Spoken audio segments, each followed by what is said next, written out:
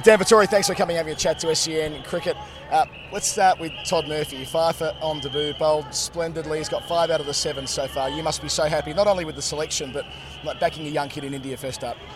Yeah, I think so. But I think from what we've seen in his short first-class career and every time he's been around the team, that there's a confidence in his bowling from himself, that he has a really good understanding of his control, the ability to bowl a number of different balls, and so I think there's confidence within the group that he could come and do that even in such a pressurised situation against India and on a wicket that we expected to turn. So I think it's a credit to him, his skills and composure, that he can just turn up and bowl this many overs and be consistent and attack the whole day. There have been comparisons to you actually, and I don't think it's just the glasses either, in that he's been able to land the ball consistently at a young age. You of course made your test debut as a young fella as well, but what is it about his skill set that leaves him so well placed to play Test cricket so young, relatively speaking? Well, I mean, he bowls in a lot of ways like Nathan in terms of his ability to get the overspin.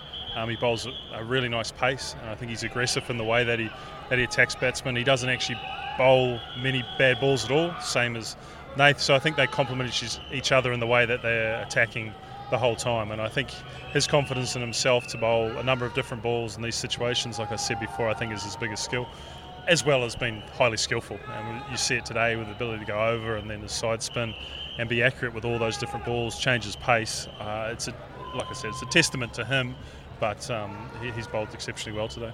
No, but from a match situation, Dan, yeah, I mean, Todd Murphy's wickets kind of gave you a chance to keep things at parity after the lunch break. Then do you think the game started slipping away once the Jadeja-Akshar Patel partnership? I mean, it's difficult when those two put that partnership together, especially when you've persevered so hard with the right-handers and then you get 2 left-handers in. It felt like the wicket just slowed up a touch. You didn't see as many balls kick off. I think there was the one over from Nathan Lyon where he went past the bat 3 times, but apart from that it looked relatively sedate, and that coupled with 2 good batsmen who know what they're doing in those conditions, and I think they negated that spin well by the way they sort of opened up and tried to play through the offside a lot, and we couldn't quite counter that as much as we wanted to. So look, I think if we've been able to dismiss them for around that 250 mark, then we would have thought there's an element of parity, but this partnership has been exceptional for India. And do you get concerned by those 2 balls late in the day which turned and bounced away? Or do you take solace from the fact that these 2 are still scoring runs and Australia is still very much in this game? A bit of both. Yeah, look, I think the ability to bat, and I think it's the starting that's the hardest thing, and I think so. What India did so well in the first innings is they obviously put pressure and took multiple wickets in a short period of time. Once you're able to settle in, like Smith and Marnus did in the first innings, you can actually see a game plan, you can score, and I suppose that's like a lot of wickets if you get yourself in and get a feel for it. So I mean, that's got to be the plan for us in the second innings, is the ability for partnerships to be put together and try and suck up that pressure from India. Pat spoke before the series about the importance of hanging in there on tougher days. Of course, this proved to be that, only taking 6 wickets. Do you feel, though, that the attitude taken from the guys is a good sign for the series ahead?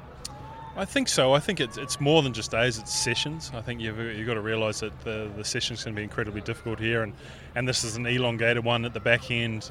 It's drawn out and it becomes harder and harder as the session progresses, and you can see that at the back end where this is where India normally capitalise. They hang in there, and then the session's so long at the end and they're able to score runs. So the thing for us is we've got to remain aggressive and confident to try and get these wickets in the morning, but we understand that it's always going to be a battle.